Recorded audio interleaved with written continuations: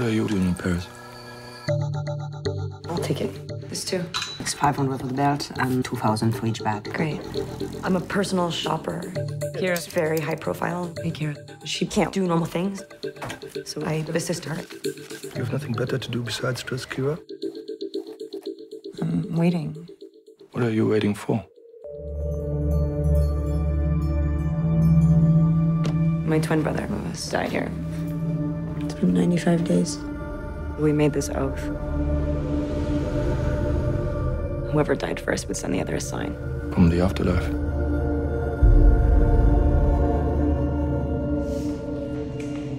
Has that always been there?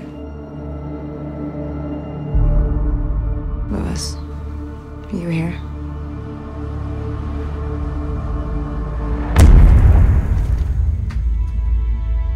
I had a sign. Are you sure? There was a presence. Do you think Louis is here? I don't know. Kira? I'm just gonna drop these bags for you, okay? Hey.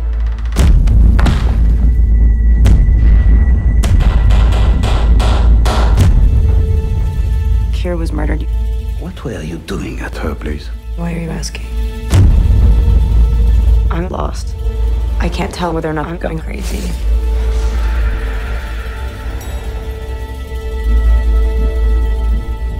Louis, is it you? Or is it just me?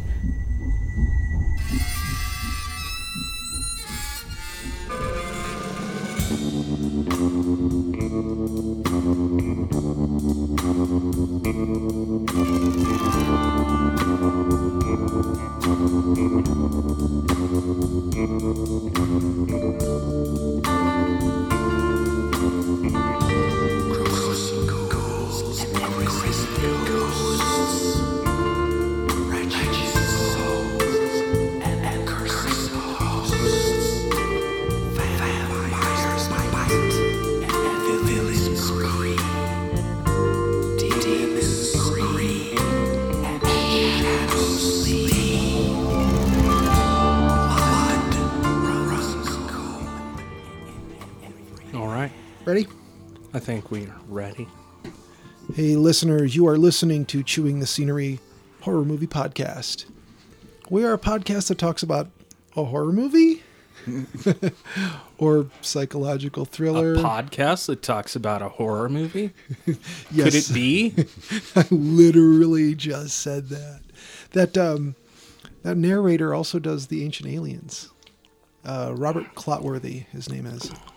The same one who does the Oak Island. Oak Island. Yeah, and he does one other one. I forget which one, but yeah, it's so interesting. I did hear back from the Could It Be Oak Island podcast people. Mm-hmm. Yeah, nice. They appreciated the shout out. So Dustin and Deidre, pretty cool people. We emailed once so far. I was hoping they were in the Seattle area. They're a little ways out, so they may not make it over to Emerald City Comic Con. I was hoping they would. Kind of cool to meet up for a drink and talk about, buried treasure. So yeah, where were we? We're a horror movie podcast. Gonna spoil the featured attraction. Mm-hmm. We're gonna try not to spoil the recently watched, and we thank the Moonrays for giving us that song intro creature features at the top of the show. Find them on Amazon or iTunes if you want to buy their music, and say hello to them on Facebook, where they are the Moon-Rays. So here we are in a shed at the bottom of a garden, maybe for the last or second to last time. Here we sit, sucking on the whorehounds. Yeah, old-timey herbal hard candies from Mike. So here's the thing. We can choose whether we're going to do this or not, but I don't know what we're going to say, because we are in a garage edition, essentially a shed at the bottom of the garden. What are we going to call the corner bedroom in the mid-century modern house atop a hill? I mean, we're going to have to come up with a name for it. That was the gun room, wasn't it? No, the gun room is next door, and there's okay. no guns in it anymore. Well, nobody knows that till now. Well, there currently aren't any guns in it. Well, no, I meant nobody knows that we're not in the old gun room. Oh, we could say we're in the old gun room, but that wouldn't be really truthful. We have integrity. To some point, yeah. You know, I think that was a question. We have integrity? we Could it be? We're open to bribery by anyone who wants to sponsor us. That's true. So we can choose next week's location for recording, and the table's going to probably be round and not this, so we could call it a round table discussion Oh, that's good. because it's literally a round table. Oh, Begsy, I'm Gawain. What? If we're the Knights of the Round Table. Oh yeah. So, we got swatted with a lot of snow on Friday and didn't record. So here we are recording on Sunday. And it was icy. It was dangerous. Yeah, and Glad we didn't do it. yeah, we had to play it safe because no one wants to do the white knuckle ride across town. It's just not cool. No. Yeah, I thought, oh yeah, the stupid weather forecast. They're gonna do whatever. And here in Denver, when they tell you it's going to be a dusting of snow, yeah, you could expect anything from no snow to 7 or 8 inches of snow like we got. Oh, yeah. It was pretty bad. We watched Breakfast News yesterday. It was about 7 o'clock. They already had, like, just in Denver, they had 30 traffic accidents. Oh, man. Yeah, I was helping the neighbor get out, and he doesn't have the right car or wheels for this sort of thing. And it took quite a while. So, what have you guys watched since we did this last? Go ahead. I watched an anime feature film called The Night is Short, Walk on Girl, directed by Masaki Yuasa, who did Lu Over the Wall and Devilman Crybaby. Devilman Crybaby? Yeah, it was on Netflix. It was like I think there's only like 10 episodes or so. Okay. Do you know Devilman? No, I think you've mentioned this before. This is a manga anime character created by Go Nagai back in early 70s, I think. Mm-hmm. I think it was an anime first. They had like a TV series, and that was fairly mild. And then he turned it into a manga, and it got really... he just went for it. It was very extreme. All right. Lots of gore and naked breasts and stuff. Mm-hmm. Tentacles? Any tentacles involved? Yeah. Oh, wow. It's not like that generally. Okay, it's not tentacle porn. Yeah, you didn't get that till the 80s, really. Okay. But that's that was prefigured by Hokusai back in the 19th century. Right. And all that stuff. Anyway, Go Nagai, and he was so famous for his giant robot series, and so Devilman's been through several iterations of movies and TV series and things of various levels of explicitness, and anyway, and then this director also did Lu Over the Wall, which is like a mermaid story in the small town of Japan. And then The Night is Short, Walk on Girl is this like a hallucinogenic romantic comedy. It's just like some people go out drinking in Kyoto, and they drink a lot. Especially this one girl, massive amounts, and it just gets really, really trippy. And there's various people turn up who may or may not be phantoms, and it's like with unrequited love thing going on. But it's extremely bizarre. You just feel stoned when you watch it. All right. Yeah, so I enjoyed that one. Is that on Netflix? No, I got it from the library. Oh, okay. Because Charisse at work recommended that one for me, to me. So Yeah. I'll have to check it out. Mm-hmm. Yeah. So that's all I saw. Oh, wow. That's a pretty short list for you. Yeah, I've been Were you shoveling snow or what? shoveling snow, drawing Nazis. Drawing Nazis. Fuck, man. We just can't get away from them. Well, I'm doing this book right now, so. Yeah. Yeah, there's It's for work. He's not just drawing Nazis for fun. No. yeah, there's a and I don't have the reference to it on me, but apparently there are people who take inappropriately cute or funny pictures at concentration camps. So like How could you do that? I think maybe people lack context don't understand the gravity of what it is where they are. And apparently somebody who saw some of these pictures photoshopped in what was actually there before. So you would have a picture from that view, and then it's like, here's the starving people at that fence behind them. Yeah. So don't be silly or goofy at these places. You know, it's very important to history for us to have, you know, those places to visit still and understand what they meant and what the horror was that happened there. But yeah, I just imagine that people don't always understand, or their kids don't understand, and they don't take a moment to say, hey, kids, knock off your bullshit while we're here. You know, no flossing at Auschwitz. So, you know, it's not okay. Anyway, Will, what have you watched? What did I watch? Documentary called Flossing at Auschwitz? Yes. That was one. I'm not sure what I watched this week. Bunch of episodes of Shetland. Oh, yeah. Pardon My Murder. Yeah, it's one of those. And then I watched So that's set on the tonight's Shetland movie. Island. Yeah. It's a cop who's... Rides a small pony around. He rides fighting, a small pony fights crime on on a small pony. Yeah. It doesn't go very fast, but it's pretty strong because it is a little pony. I like all these British murder series where it's some, you know, lovely village or an island, and there's been several on islands. Oh, It's yeah. like they don't have a big population, but apparently a lot of them are murderers. Well, Yeah. this one's good because they stretch out the murder over 6 episodes, as opposed to having like a murder every episode. Because Okay. yeah, you wonder like, man, there must only be 300 people in that village, and they've just killed 6 of them Yeah. in this series. You know, Now, when you say they stretch the murder out over 6 episodes, that's pretty agonizing. Come on, Yeah. finish him off. God, he's suffering. or perhaps I should say the murder case is stretched Oh, okay. out over 6 okay. episodes. That makes more sense. They kill someone in the first episode usually. Yeah, got to get it out of the way early. So, you know, someone has to be pardoned for that murder. Right. So, I think that's all that I've watched. I watched a bunch of Arrested Development, oh yeah. trying to get through season 5. And then once I got into it, it was over because it was only 8 episodes. So Oh man.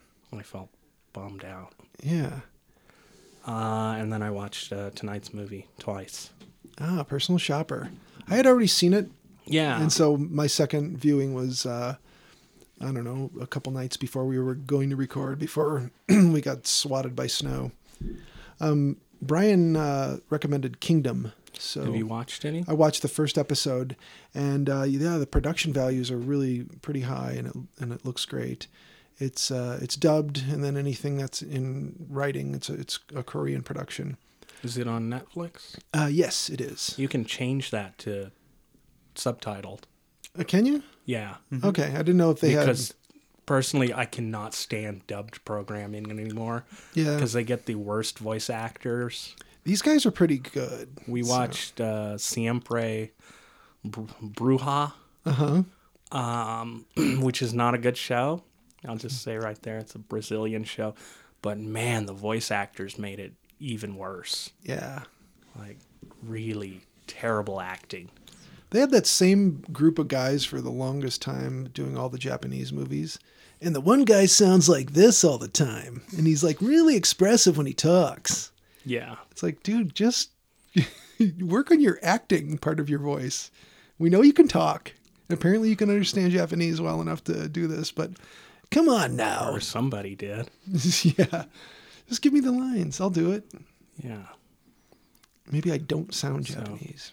Kingdom. All Kingdom, right. yeah. The other one is the Breaker Upperers. It's a New yeah. Zealand comedy. It was really pretty funny. I mean, considering that it was like an early or first effort. It's 2018, written and directed and starring Madeline Sammy and Jackie Van Beek. And they are 2 women who have a service they provide where they will go and help you end your relationship you want out of with some finality. And like the opening scene is they are dressed as police officers and they're coming to talk to this girl about her missing boyfriend. And how all they found was his watch by the pier or whatever. And, you know, we're quite sure he's drowned. We won't be able to find the body. You're just going to have to move on. And they do a lot of different things like that. But the main idea is when someone feels they can't get out of the relationship, Is everyone in New Zealand funny, do you think? I think a lot of them are. Because they only have about 300 people, I believe. Yeah. At least 200 of them are funny. Yeah. And the rest are extras. So. Or hobbits. Or hobbits. Yeah. So they had Jermaine Clement in a scene. Oh, okay. Yeah. So he made a guest appearance. Nice. It was pretty funny. So that was fun. I enjoyed that. That was all I've watched since last time. I made some other attempts at some things, but yeah, my brother was in town very briefly, and I gave him a ride to the airport we got up at 4 a.m. Well, this was Friday into Saturday, so we chose the train to the plane instead of me driving all the way to the airport. I'm like, it's worth every penny of that $9, Jim, really. You know, just get on the train. It'll let you out at the bottom of the escalator, heading right up to TSA. Oh, okay. I don't know if you've I've seen. never done plane to the train. It's or train to the plane. Yeah, I took. I only took that ride going back home once, and it's super easy. I mean, you have to wait 5 or 10 minutes usually before the train's ready to take off, but it's great. Just escalator, train, boom, there you are. Anyone who's like, I don't know where to go when I get off the train. Well, the only way is up on the escalator, and when you get out of that door at the top of the escalator, you'll be at security. So, ta-da. Yeah. Anywho, that's all I got from last time. Personal shopper. All right. So who wants to start?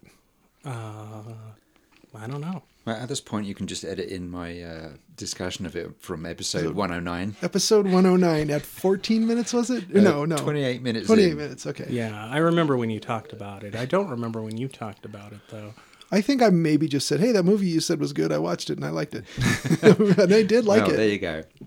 So there we go. That's the shortest episode we've ever had. Yeah. Hey, everybody, You it's want to good. record another one? Yeah, sure. Yeah. Okay. We could even probably watch a movie and then record that and still be out of here on time.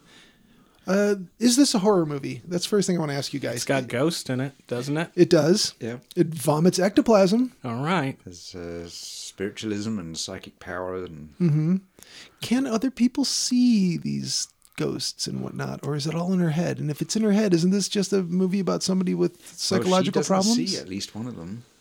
Oh. But we do. Yeah, the That's audience true. sees the ghost. That's She true. doesn't. That's very true. Okay. I accept it. It is a horror movie then. Yes. Although she is an unreliable narrator, No. I believe. I guess so, yeah. Like, we don't know if she's imagining those texts at first. Oh, yeah. And the first time I watched this, I thought, oh, that is amazing. And then it turns out someone's actually stalking her, and he has murdered somebody. Yeah. Well, he hasn't yet. But Well, yeah. By the end of the movie, he has. yeah. And But I think the point, at least start with that whole texting sequence, is you don't know who this person is, if they're alive or dead. right. Yeah. Yeah, that was the best part of it for me. Yeah. So yeah, the texting part was pretty amazing, and then doubly amazing that it was all someone just texting on the phone, yeah. and yet it was nerve-wracking. Well, have you ever had somebody get a hold of you and they didn't identify themselves? And they kind of play this guess who game with you? Yeah. I had a friend who reached out on Twitter, which is his only social media that he uses. He's like, hey, guess who? Hey, I can't believe it's you. And I'm like, and you are? And so there was some back and forth before he said who he was. He just dropped a hint and I went, oh, okay, now I know it's Ron. But it's like I had no way I could have guessed if he hadn't dropped a pretty big hint. There was nothing on his profile that said. So I could see where that would be scary and frustrating for somebody. Especially women have to deal with creepy men all the time. Yeah. Yeah, it's like they have to always be looking over their shoulder because as a gender, we're pretty awful. I don't mean we in this room, but I mean, Yeah. well, maybe me, but not Yeah. you guys. I'm texting someone right now. No, it would make. I'm behind you. No, I'm not. Just kidding. Just joking. Well, maybe I am. So, the way this builds, I really like this movie. Yeah. Okay. We meet Kristen Stewart's character. Maureen. Maureen, yes. And she is a personal shopper for a celebrity. So she has the job of driving around on her scooter, Yeah. buying super expensive clothes. And apparently she's got the same body type, same size. Mm-hmm. Because she not only knows all these products, but can try them on and say, yeah, this is a good fit, or it isn't. So that seems like, most women, if they were paid well to do this, would enjoy this job, Yeah. I would think. But she describes it perfectly because she says that she spends her days doing bullshit that doesn't interest her, keeping her from what she really wants to do. Which, at first I thought personal shopper would be a great job, but hearing her describe it like that, yeah, I think it would be kind of frustrating. And she's dealing with someone who's an egomaniac who she has to fight over money with, and Right. it's not like a friend or anything you're doing things for. That's true. You're doing this job, and she's usually not there, and when she is, she's telling you to do something else. And Yeah, and it seemed like she's one of those wealthy people and famous who doesn't value your time at all. no. And I've seen this from the lowest level of people with any sort of importance or wealth. People who really aren't that wealthy or that important will just make you wait and then waste your time and then be dismissive with you. It's pretty terrible. And this is that on a much grander scale. Yeah. So she's treated pretty poorly by her. Even if she is on the phone with her lawyer about the gorillas. That's right. So she's trying to do this for publicity, it sounds like. Yeah. Something supposedly charitable, but it's all We're just going to need those gorillas there. We have reporters lined up. I like that. Yeah. Yeah, it's good that it wasn't koalas. I mean, it's so much better that it's gorillas. Yeah. Where are they? They've gone back into the mountains. But, You're just giving me problems, not solutions. Yeah. Yeah. So Maureen is in Paris because her brother Louis died, Right. and she's waiting for a sign because they're both mediums, although she's skeptical. Yeah. And they had a pact between them that whoever died first would send the other one a message from the other side. Right. So she goes to Louis's house where he died, I believe, Yeah. and waits for a sign. Now his girlfriend Lara is going to be selling the mansion. Yeah. So apparently he was successful at whatever it is he did. I don't know. Carpentry. Was it Yeah, carpentry? he was a carpenter. Like did restoration and stuff? I guess he wanted to set up some sort of carpentry school there, she says. Oh, that's right. Because we do see the girlfriend working on some things Yeah. that are either architectural elements or furniture. I'm not sure. Yeah, she Some sort of furniture leg leg. of a That's what it looked chair like. or something. Yeah. Yeah, it looked like a Queen Anne leg or something. Yeah. So, this basically comes down to some people who knew Louis want to buy the mansion, but they want to make sure it's clear of spirits. Did they want to make sure it was clear of spirits, or did they want to make sure that it was Louis in there? Well, Because I wasn't really sure. The first time I watched it, I took it that they wanted it to be clear, but they seemed really, they were interested. really interested in it, and I wondered if they didn't want a ghost. Well, the synopsis says they wanted to find out. Yeah. So there's finding out and then knowing whether it's benevolent or not. Yeah. They strike me as like, so they're friends of Louis from Yeah. before he knew Maureen even, and they want to know that he's settled Yeah. wherever he is. Yeah, so you mentioned that they made a pact. Whoever dies first gives the other one a sign. Yeah. Houdini's dead wife was going to do this. Or was it? Houdini was No. going to send her a sign. That's what it was.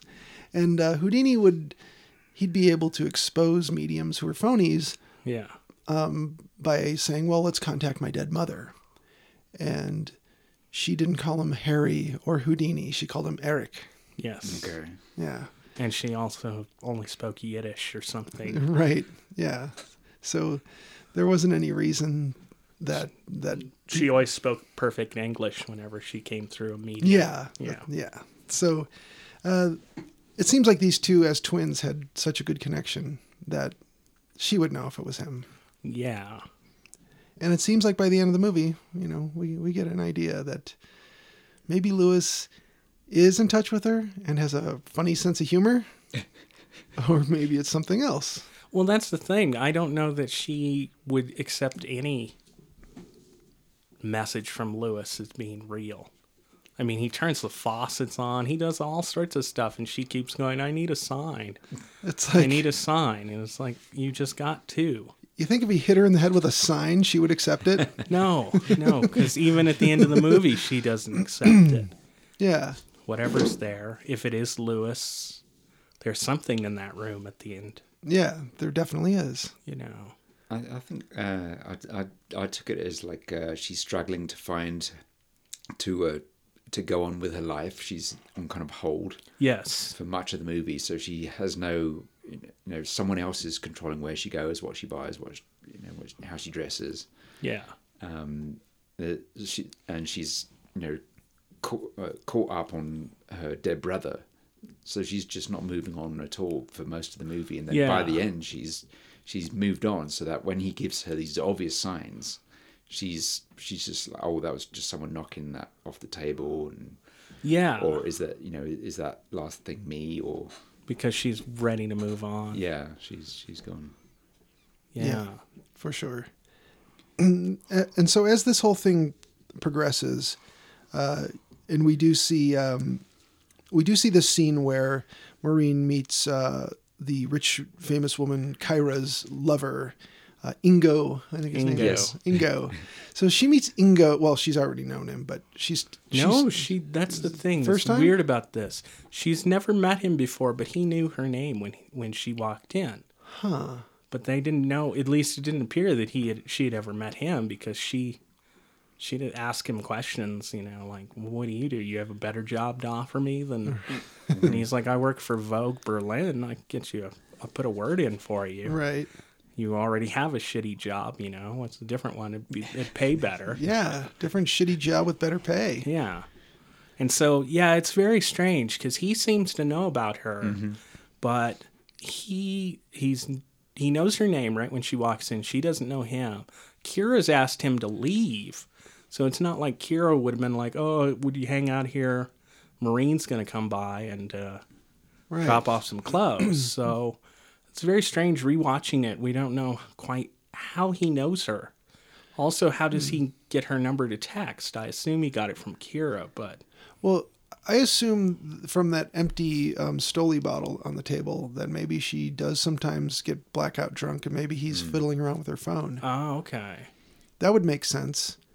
Nothing else I could come up with would explain it. Yeah. So this is a movie that leaves large chunks out that you're unable to answer because they don't give you enough information. Yeah.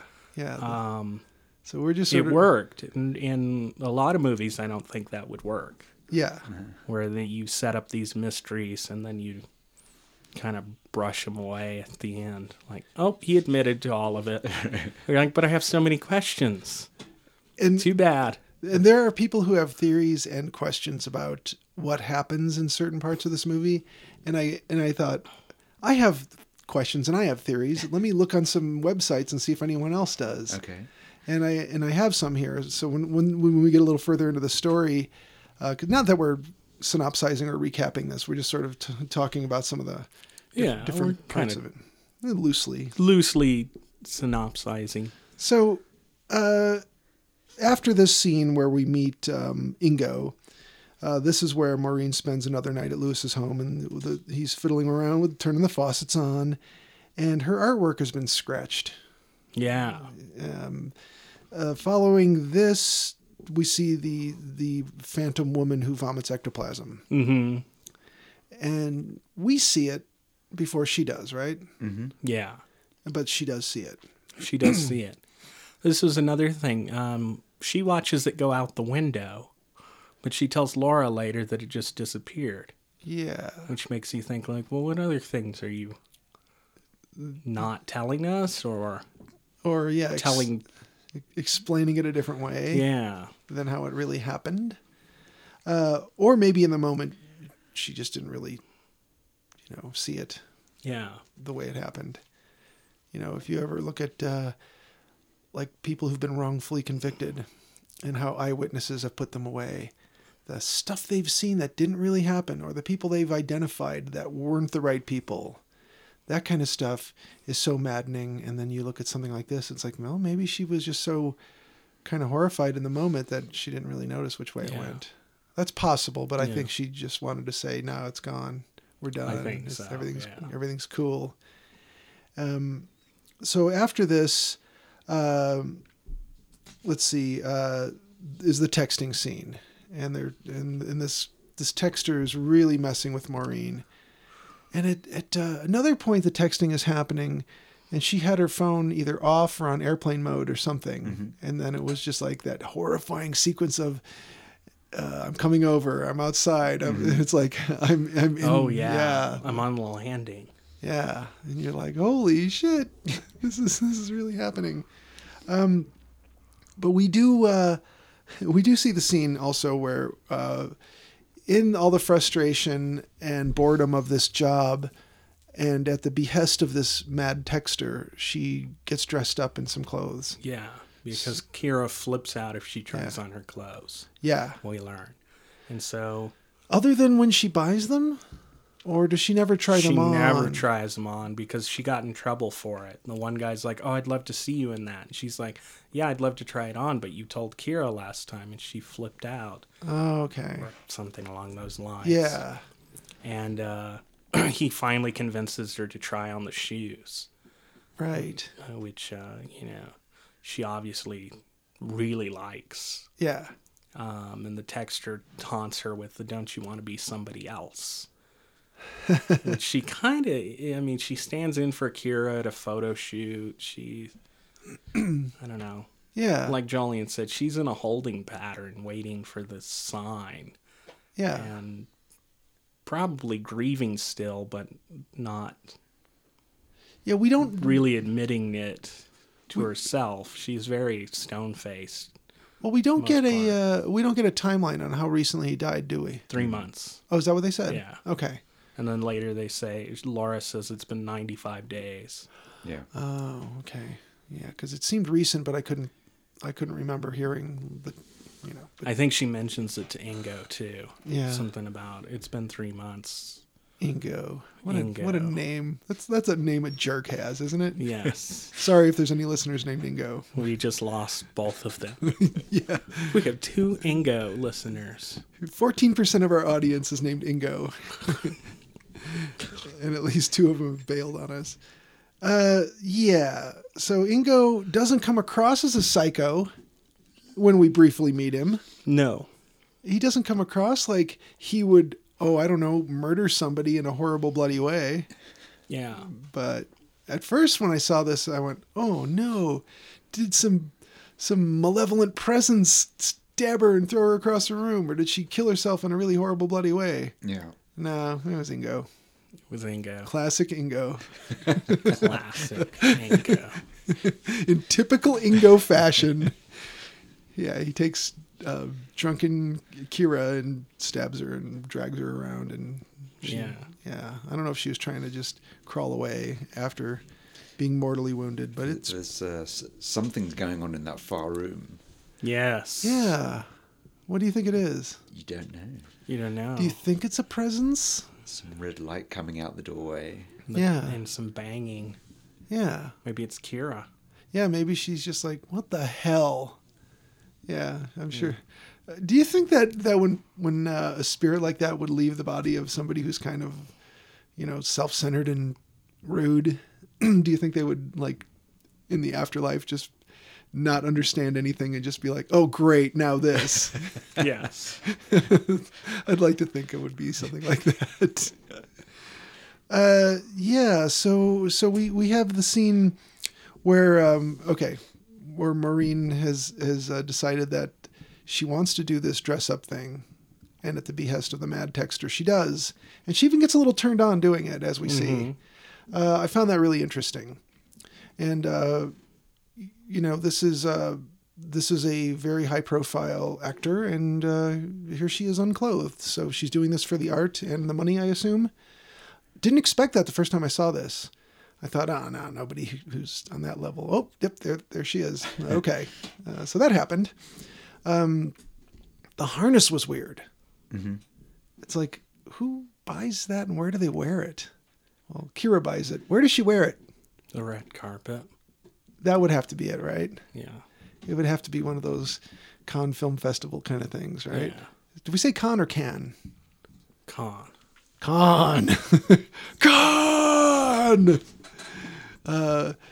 There's cans. We're Americans. We could say it every wrong way. But how do the English say it in Cons. England? Well, it depends if you're asking someone who's educated or not. Okay, we're not. Because Yeah. we'll mangle up foreign languages Well, willfully. you know, I kind of wondered. Like, you'll hear some English people say, "Would you like a piece of candy?" But when they talk about, yeah, Candy. candy. I've never heard that. Oh, maybe not. Maybe I'm wrong. But they all say Gandhi when they were talking about Okay. Mahatma Gandhi. Mahatma Gandhi, yeah. Yeah, they say Gandhi Gandhi. and nachos. Nachos. I'm pretty sure those are the ah sound, but Yeah. yeah, maybe they don't say Condi, but they Can I definitely. rustle up some nachos for you, Ambrose? Wow, sidetracking. Where were we going with that? I don't know. Oh, Con. Yeah, where did she wear her harness Yes. Where does she wear her? when she's parachuting into Cannes? Yes, exactly. Now, that brings us to a really kind of interesting tie-in. Let's see. Tie harness. Oh, yeah. Yes, a nice strap in. Let's see. We got Cannes Film Festival. Here we go. Oliver Assayas won Best Director for this at the Cannes Film Festival, or Cannes, depending on who you ask. The Cannes Film Festival. And that's pretty cool for a movie that's this outside of the norm, I think. Mm-hmm. Yeah. Yeah. So we got the bloody corpse thing. It seems pretty clear at that point. Something crazy's going on that doesn't involve spirits. Maureen does the right thing and gets the hell out of there. Yeah. Or does she? This is where the kooky theories come in. Have you heard the theory that she was also murdered there? No. Yes, And everything- I've heard that. I've heard she was murdered in the hotel room Yeah. because she leaves the crime scene and then goes.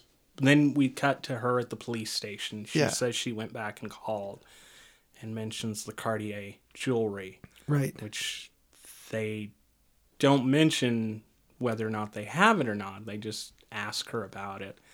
And she goes home after the questioning by the police, and the Cartier jewelry's in her apartment. Don't they? Wait a minute. Now, don't they just kind of have a general line of questioning, and she specifically brings up the jewelry? Like, what were you doing there? I was delivering some bags. Yeah. Ask her if what she did with it, and she says she left it there. But doesn't she offer up that I was bringing some bags over? What was in Yeah. it? Expensive jewelry. Okay, where are they now? So she brings it up. Yeah. So why is it at her place? How does that happen? Does Ingo bring it over? Ingo brought it over. Fucking Ingo. Because he has keys to her building, he says later. Yeah. Oh, Ingo is just bad news. And again, when you meet him in that one scene, he seems like he's just laying about, just being a pain in the ass. He doesn't seem like he's a murderer and a jewelry planter. So this is where the theory comes in, because she decides to take the Cartier jewelry to the hotel where Ingo's left her a card on the landing for room 329. She goes up there. We hear the door open. She's in there. We hear the door open, but we don't see who comes in. Okay. And then it cuts to a weird scene where you're at the front desk and the elevator opens. Mm-hmm. And then the front doors open. They're sliding doors. They open like somebody's leaving, but we don't see who it is. And then we cut to Ingo coming downstairs from 329. And he gets arrested. Well, the police try to arrest him, but he shoots it out and runs away. And then we cut to Maureen talking to Laura in the cafe, who wraps everything up with saying Ingo confessed. Right. So you assume he got him, but you're left with clues. You're left with questions like who was it that left the room that we didn't see? Who was that? A ghost? Was that Lewis? Was that Marine's ghost? Whose ghost was that? Right. You know. You also wonder, like, how did the police find Ingo there? Were they following him? You know, that's a less important question, but you know, who did we see leave? Right. Some ghostly presence. Yeah, left. that's yet another unanswered question. I want to skip back to this thing about this painter that Maureen discovers. Clint. Yeah, is this a real painter? Yes. Yeah. I don't remember learning about this one in art school.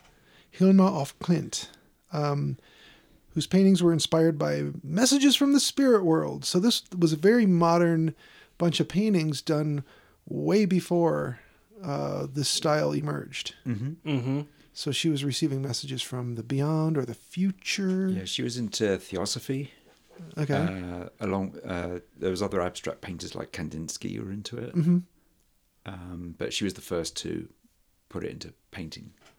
Interesting. So in 1906, she was coming out with these kind of abstract paintings, which are kind of feel like diagrams of the beyond. That's what not to take away from her work, but I felt that they were more diagram-esque than abstract, at least the ones I've looked up.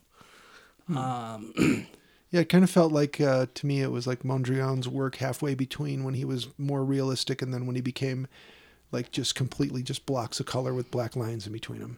Like it was maybe a point in between somewhere on the spectrum of his style development, but evolution. Yes, she was a real artist. Okay, good.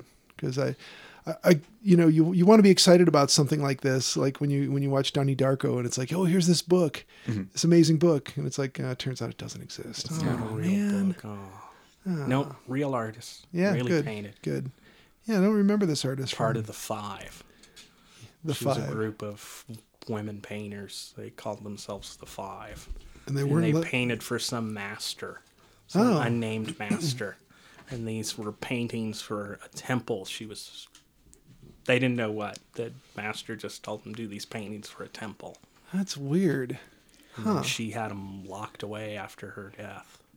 How interesting. And they were not well received the first time they came out in the 60s, I guess. Okay. And then they went away again until the 80s, and then people really started paying attention to her. And now she has her own museum. Like it says in the film, she was painting for the future, and that future is now. Yeah. Because like part of the movie is like everything's collapsed. Like through her phone, she can contact the dead, the past, the future. Yeah. So it's all kind of flattened out. Maybe you're not ready for this yet. Your kids are going to love it. Yes.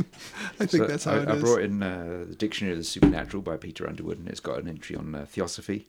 Oh, cool. Shall I read that to you? Yes, please. A philanthropic concept that attempts to promote a love of mankind and is religious only insofar as it teaches a spiritual background to existence. A wisdom religion that is claimed to be the substance and basis of all religions and teaches the development of latent psychic faculties and the doctrine of reincarnation. Theosophy attributes the spirit messages of spiritualism to evil spirits or astral shells, incomplete beings. Among those influenced by its ideas were Rudolf Steiner. See also Madame Blavatsky. Yes. She was the one of the main figures of the movement. That's fascinating. Yeah, a lot of these movements have emerged and had a little heyday and then just fell out of favor. Yeah, this is like the late 19th century. People get into spiritualism, trying to find some meaning in life, post evolution theory and right. The industrial age coming in. Now, when we had Eugenia on the show, we talked about how the occult is having a revival right now. Yeah. Like not just one particular belief system or what have you. It's kind of the occult at large is more exciting to people now. why do you think that is? Do you think people are just trying to find some answers, or do you feel like maybe they feel like they don't belong to anything bigger? Like everything is just this shallow, immediate gratification, social media bullshit world. Maybe they want something beyond it. Yeah. Does that seem reasonable? Yeah. It seems reasonable. Because when people were like in the 90s, people were like, "Oh, I want a tribal tattoo," and people wanted really tribal looking things, and it's like, but you're not from any tribe. And I think that was a feeling of no identity, like all identity's been lost, and people want to belong to something. Kind of felt like that was the first sort of incarnation of this mindset, recently anyway. Yeah. So now people can go get their bad tribal tattoos covered up or lasered off, and just get into tarot cards or something if they really want to, or watch movies. Watch movies about spirits.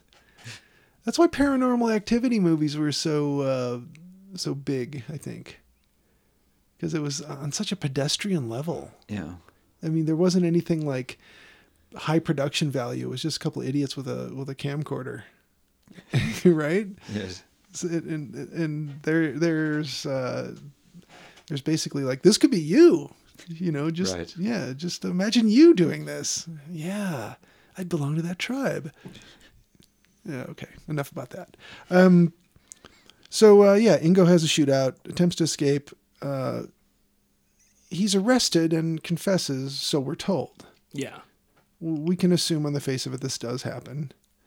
I mean, you can't go in or out of a hotel and not be on a camera. He would be identified. He would eventually be arrested. Yeah. And if he works for Vogue, somebody would go, "Oh, yeah, that's the guy that works at Vogue Berlin with me." Yeah. So let's assume, yes, he's been apprehended, whether it was half a block away or, a day or two later, and confesses to the murder. Case closed, as she says. Yeah. Yes. And she's stuck in Paris until it is solved because of some travel restrictions on her. Yeah. Don't leave town. Mm. Yeah, it's one of those kind of deals. Mm-hmm. Except for they would say it with a French accent. Yeah. Did that detective she's talking to remind you of like an Inspector Clouseau? No. No. You seem to know what he was doing. He didn't fall down once. No Asian man jumped out and attacked him. I guess what I mean is, didn't Jean Reno play him in the Steve Martin movies? Which I don't think I ever watched. Because this guy looked like a Jean Reno, but heavier. A little bit. I don't know. So that made me think, you're a trench coat and a funny hat away from being Clouseau. Clouseau. Oh man, I'm just being mean to the French right now. I need to stop it. All right, so we meet Erwin. Yes. This is Lara's new boyfriend. Mm-hmm. And I think he feels a little sheepish about this whole meeting, like a little apprehensive, like is Lewis's, surviving sister going to be mad at me for, horning in on this whole, grieving, not widow, but girlfriend equivalent of widow. Yeah, what do you call somebody who's left behind? I don't know. The grieving left behind girlfriend. Mm-hmm. Yeah. Let's just say widow. So grieving widow. Erwin feels weird about it, but I think Maureen tries to just put him at ease and say, yeah, it's cool. Yeah. It didn't even enter my mind. Everything's cool. He has some weird phrase in there that, like, Lewis wouldn't forbid it, which I thought was a weird tie back to the texting, because he asked her, is it something about her dressing up being forbidden? Mm-hmm. And she's like, oh, it's only fun if it's forbidden. Oh. It was a weird phrasing, and I don't know what to make of it, but I feel like it was in there on purpose. Echoes it. Yeah, it was kind of an echo, and kind of like, okay. Now, was Gary Maureen's boyfriend or just a friend? I took it as a boyfriend. I did too. But she also seems terribly disinterested in him, but she doesn't seem interested in much of anything. No, and And I've heard people who, forget Kristen Stewart's name or refer to her as, what's her face, the sad sack, or Sulky McGee from the Twilight movies or whatever. Yeah. Well, I think if her portrayal of Joan Jett in the Runaways movie didn't redeem her for you, this one should. Okay. Yeah. Maybe we should watch. I'll have to watch that because Emily says she's never seen Kristen Stewart smile.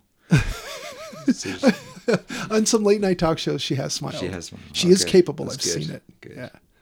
I don't know if she smiles in the Runaways at all. Okay. She smiles when she puts those shoes on. Oh. She gets kind of an ecstatic look on her face. Oh, okay. So she does show some sort of joy. You see her There. smile. You see her naked. These things you thought would never happen in this movie. Wow. There you go.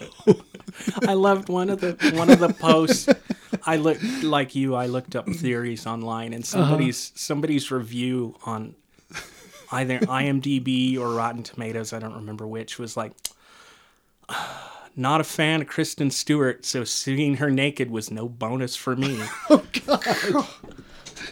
She doesn't owe you this, sir. I'm assuming it's a dude.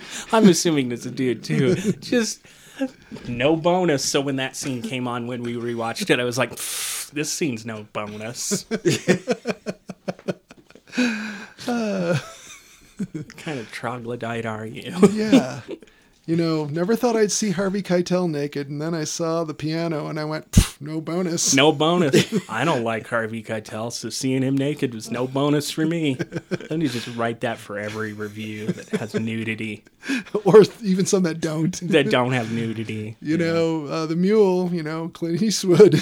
Yeah. No bonus. No bonus. I've watched most Charles Lawton movies, and Yeah. No bonus for me. Right. So let's talk about the last couple things. So Maureen does finally go to Oman and visits Gary in the mountains. Let's see. She arrives in the room, hears a noise, and finds a glass floating in the air, which falls and shatters. Okay. So supernatural forces are afoot. Afoot. Yes, they are afoot. And she asks questions, accepting single thumps as yes, two thumps as no.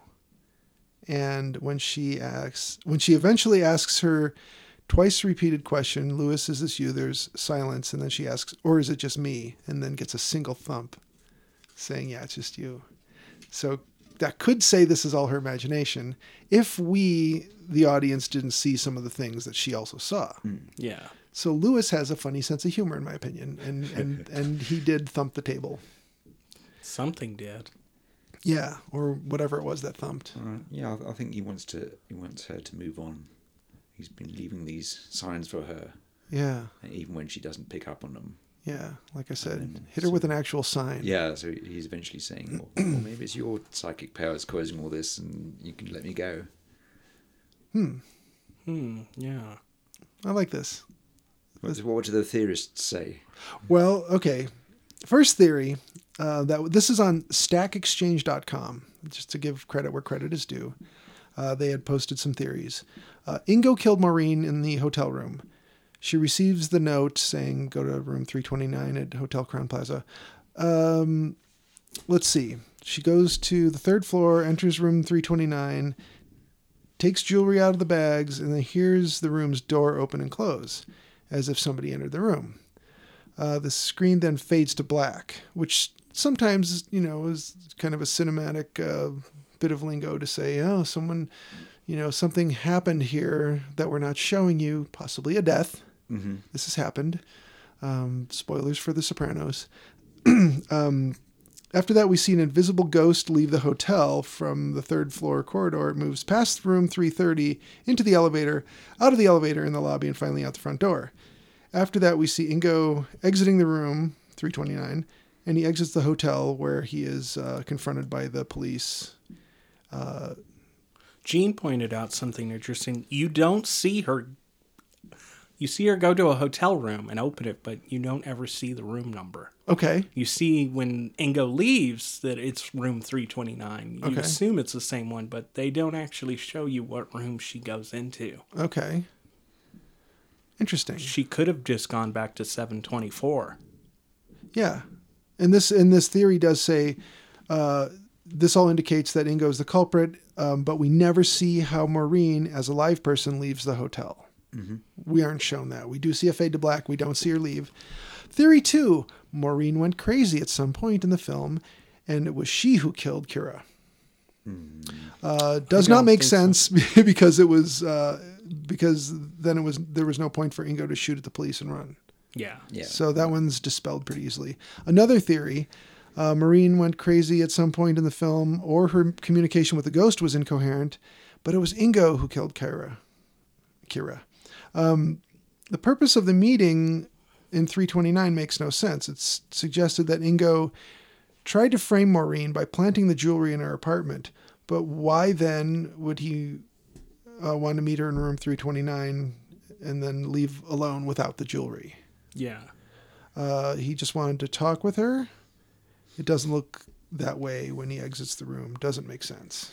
So the first theory, that Ingo kills Maureen in the hotel room, that could make sense, but then it leaves things after that point in the movie, to not make sense. Yeah.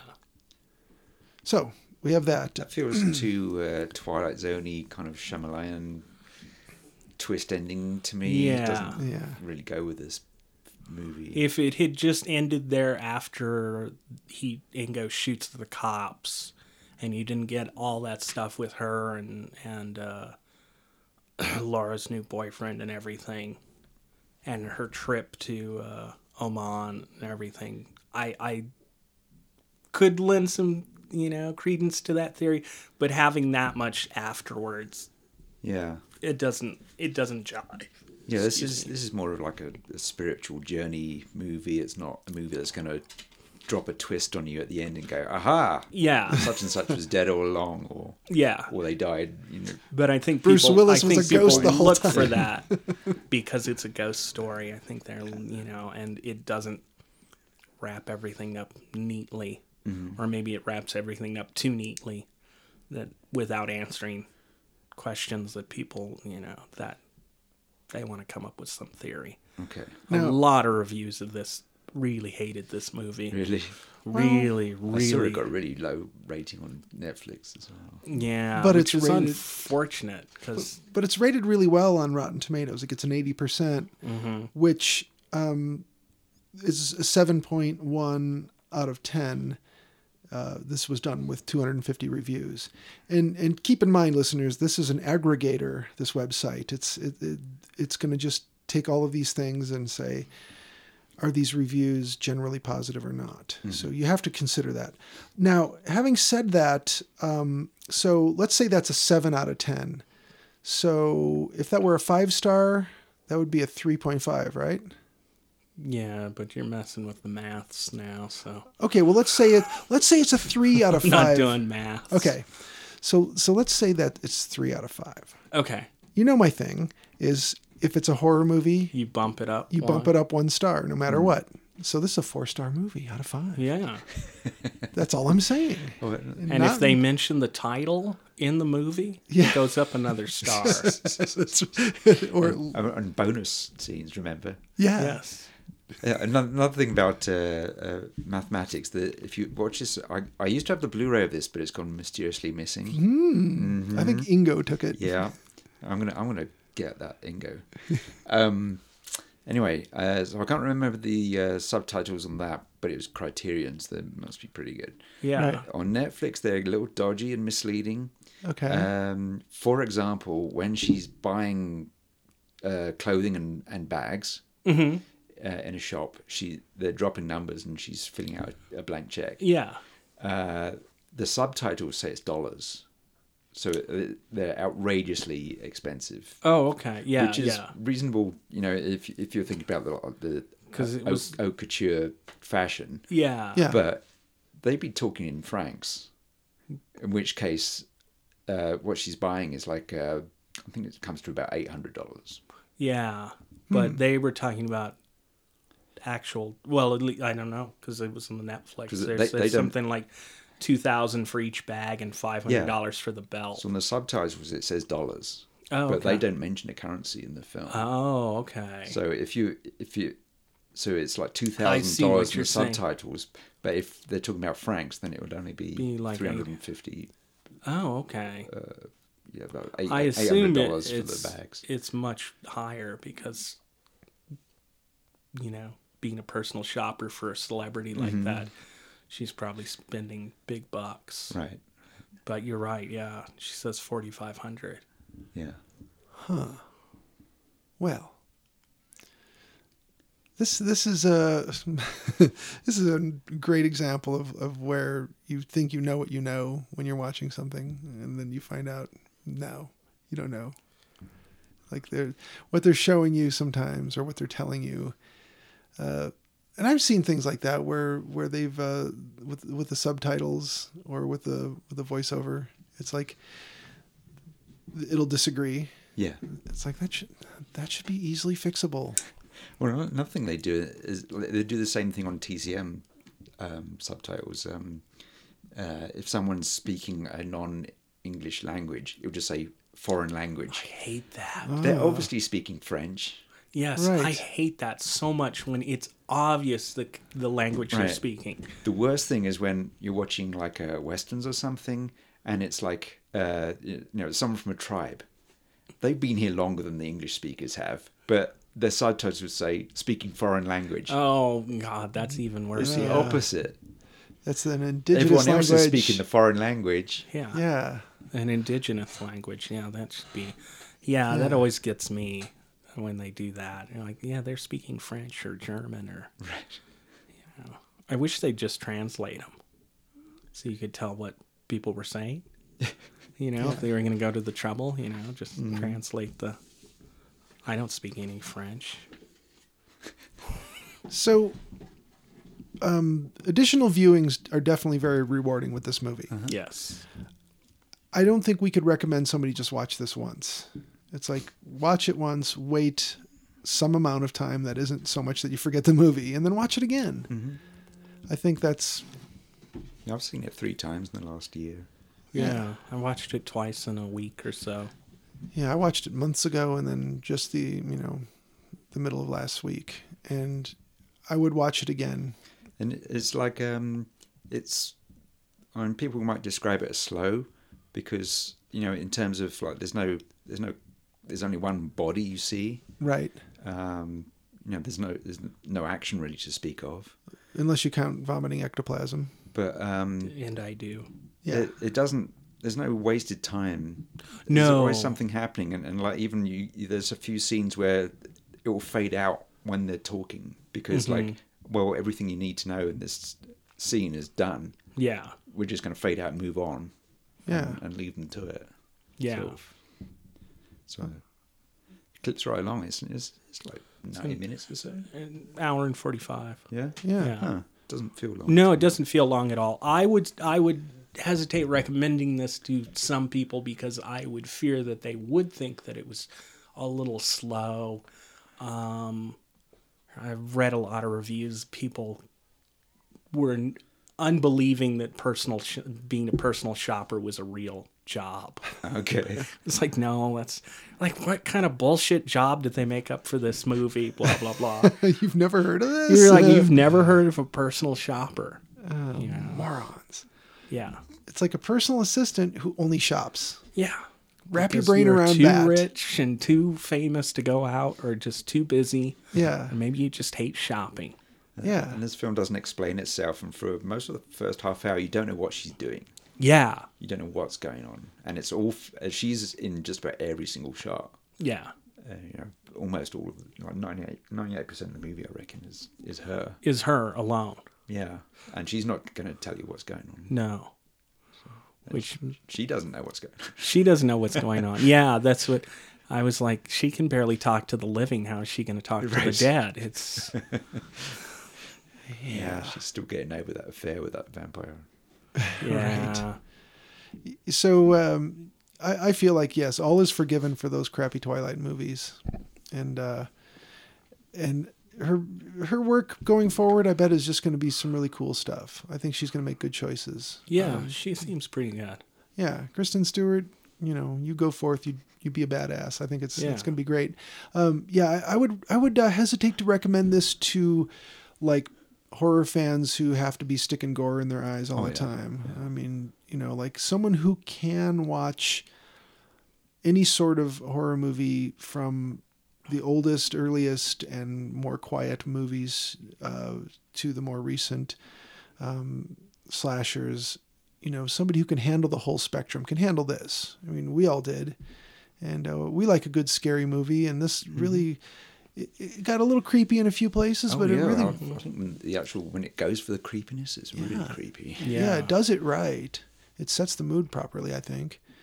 And the spirit creeping up on her, that was good. I thought the ghost looked pretty good. Yeah. And, of course it's CG, but they didn't get silly with it. Yeah. So, I would say I would have to kind of know the horror fan before I would recommend it to him or not. Mm-hmm. And the great thing about this movie is you could recommend this to non-horror fans. Yeah.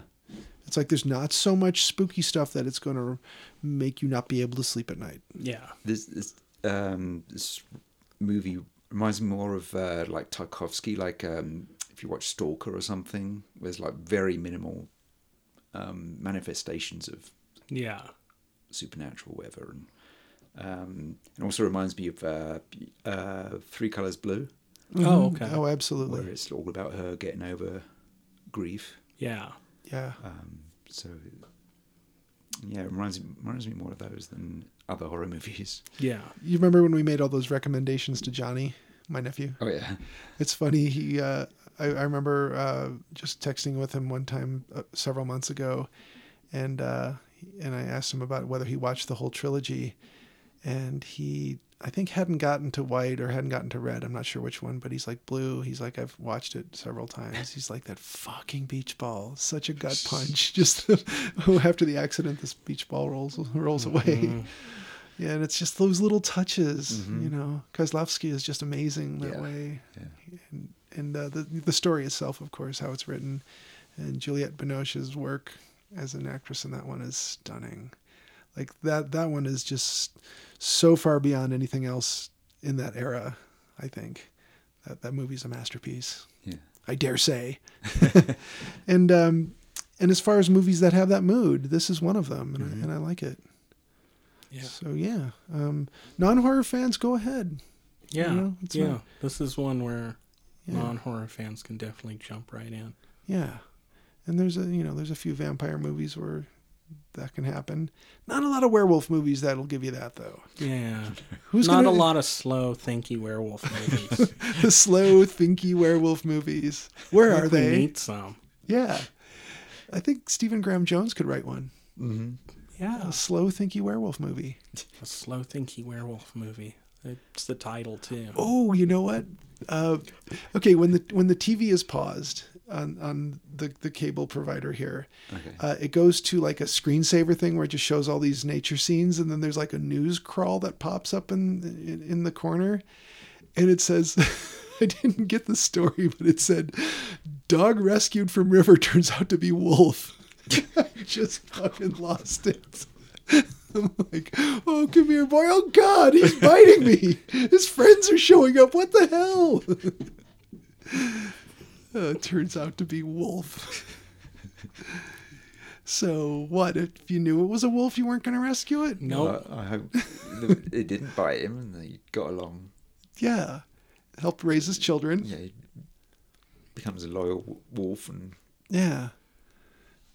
Do you guys remember when they're thrown into the arena at the end? He spares him. Yeah. I shouldn't ask Jolien this question. Will, do you remember Lucan the Wolf Boy? Lucan the Wolf Boy. No. No, this was a 70s, I want to say late 70s TV series.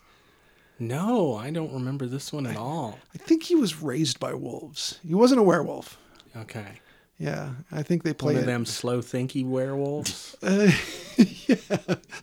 he's very slow thinky. Yeah. I think I want, if they ever offer that on Blu-ray as the Lucan, the Wolf Boy, the complete series, I'll buy it. All 10 episodes or something. I think it made it 2 or 3 seasons. Really? I think so. I could be wrong. I'm going to have to look this up because I have no memory of Lucan the Wolf Boy. Do you remember BJ and the Bear? Yes. Okay, it was right around that same time. Yeah. And Grizzly Adams. Everybody was Grizzly Adams, everybody. Gentle Ben. Yeah, everyone was hanging out with wild animals. Yeah. Yeah.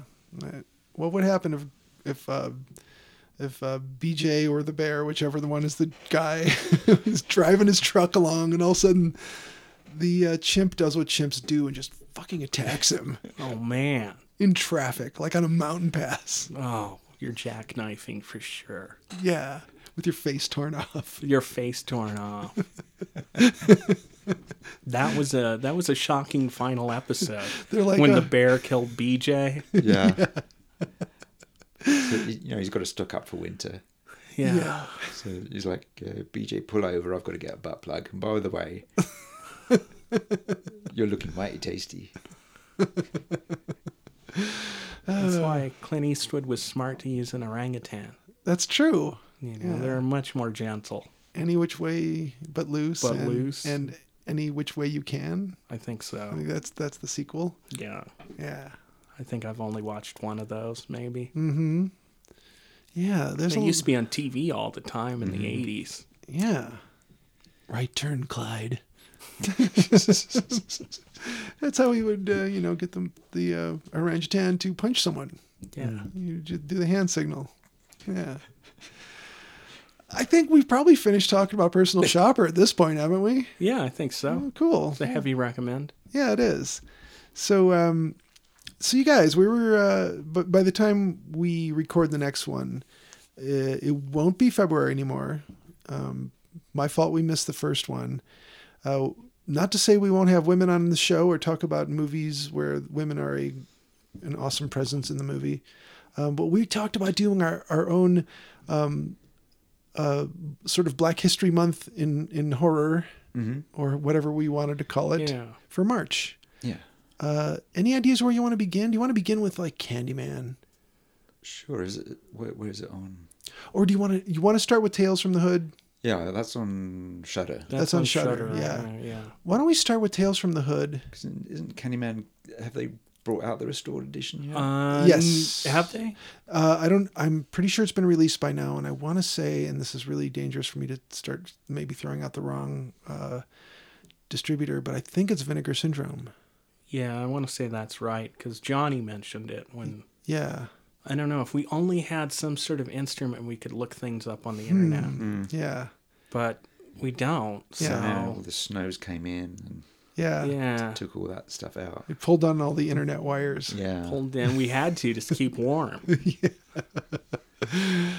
So yeah, I think if we want to start with Tales from the Hood, we'll watch that for next week's show. Okie dokie.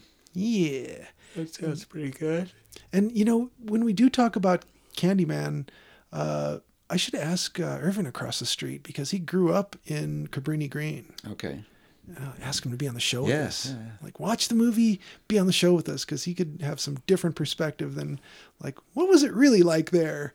And we did talk about it one time, and he said pretty much people are just trying to, get through each day, and if any kids really didn't have parents who had it together, there'd be people somewhere in the projects who would make sure that all the kids got fed. Yeah. So there's definitely good community going on amongst all the really super scary stuff that was going on there. So and March is also Easter, isn't it? Yes. March or April. Could be March, could be April. Depends on when it roves around the calendar. Yeah. Okay. Like Thanksgiving roves around the month of November. No, isn't it always the third Thursday? It is, but that date could be... Oh, yeah. Yeah, it could be like a week apart, depending on what day of the week the month starts on. Yeah. But that's a really cool thing about cell phones, smartphones. You can scroll through the calendar and see, in the year 3000, when will Thanksgiving be, You can do that with maths, too. You could. Why would you want to? Because maybe you're really bored on a walk and you want to figure out when your birthday will be in 100 years. Yeah. when they're having the anniversary of your death. Yeah. The 100th anniversary of your doom. All right, people. Should we? All right, let's call it. All right. This is a show. It's been a show. Stay off the moors. Yeah, and thanks for listening.